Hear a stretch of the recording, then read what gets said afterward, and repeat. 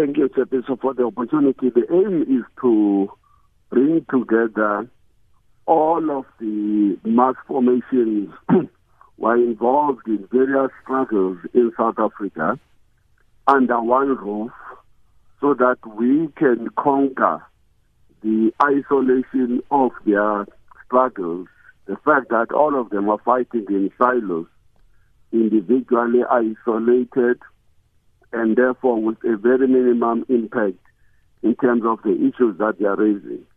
We want to pull everybody together, from a worker to a worker in the informal sector, from the informal sector economy to women battling against abuse and sexism, from that to those who are fighting on environmental tickets for against the degradation of our Mother Earth, and from there to those who are fighting against discrimination against the LGBT communities, and from those who are fighting against those to those who are battling against xenophobia.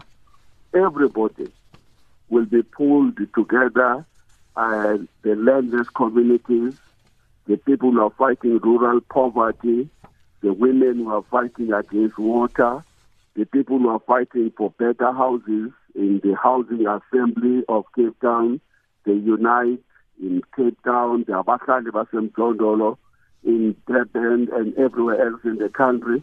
We want to pull all of these civil society formations and unite the unemployed with the employed, the workers who are in the big factories with those in the those in the small factories, so that we can at least coordinate and speak in one voice.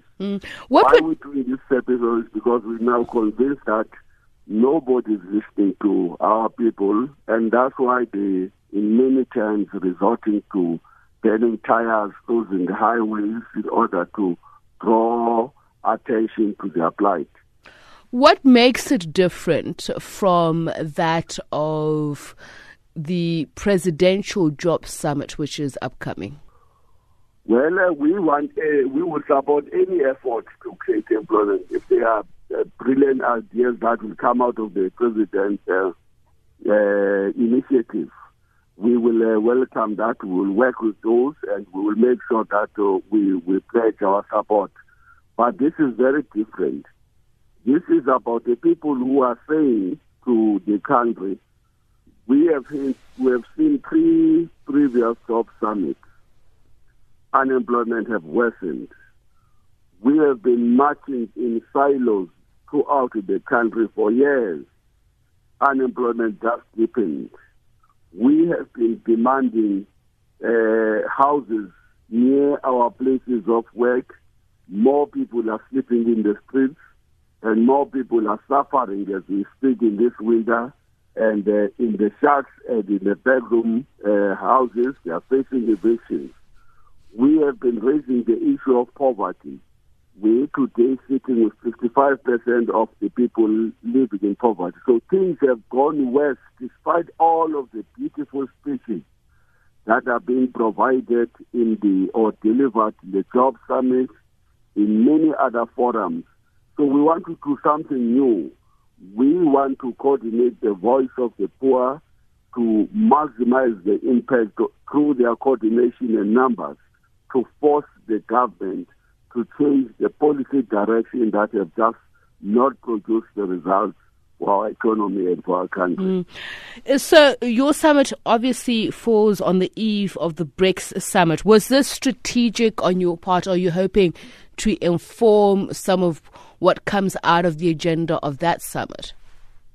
No, not at all. We're doing this thing completely independent from the BRICS process, completely independent from the job summit process. And we can only hope where we can that these supplement each other and that they get ideas of what our thoughts are, our concerns are. But we're starting a new process. Let me tell you this episode. We are starting a new revolution.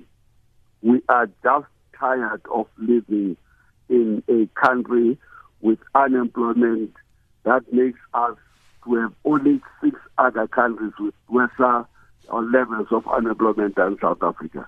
36%, 37% unemployment rate is a catastrophe. The fact that our education is dysfunctional is a catastrophe for the poor. The fact that so many people are mired in poverty is a catastrophe. No one is listening to the poor. The elites continue to polish nice speech after a nice speech that makes absolutely no difference to the lives of the people. We are now embarking on a new struggle of the poor in this country to make sure that the poor do not get marginalized. 24 years of democracy have simply seen more marginalization of the downtrodden in society. We want this conference, the Working Class Summit happening in Soweto 2021-22, to be a platform where we can say we have had enough.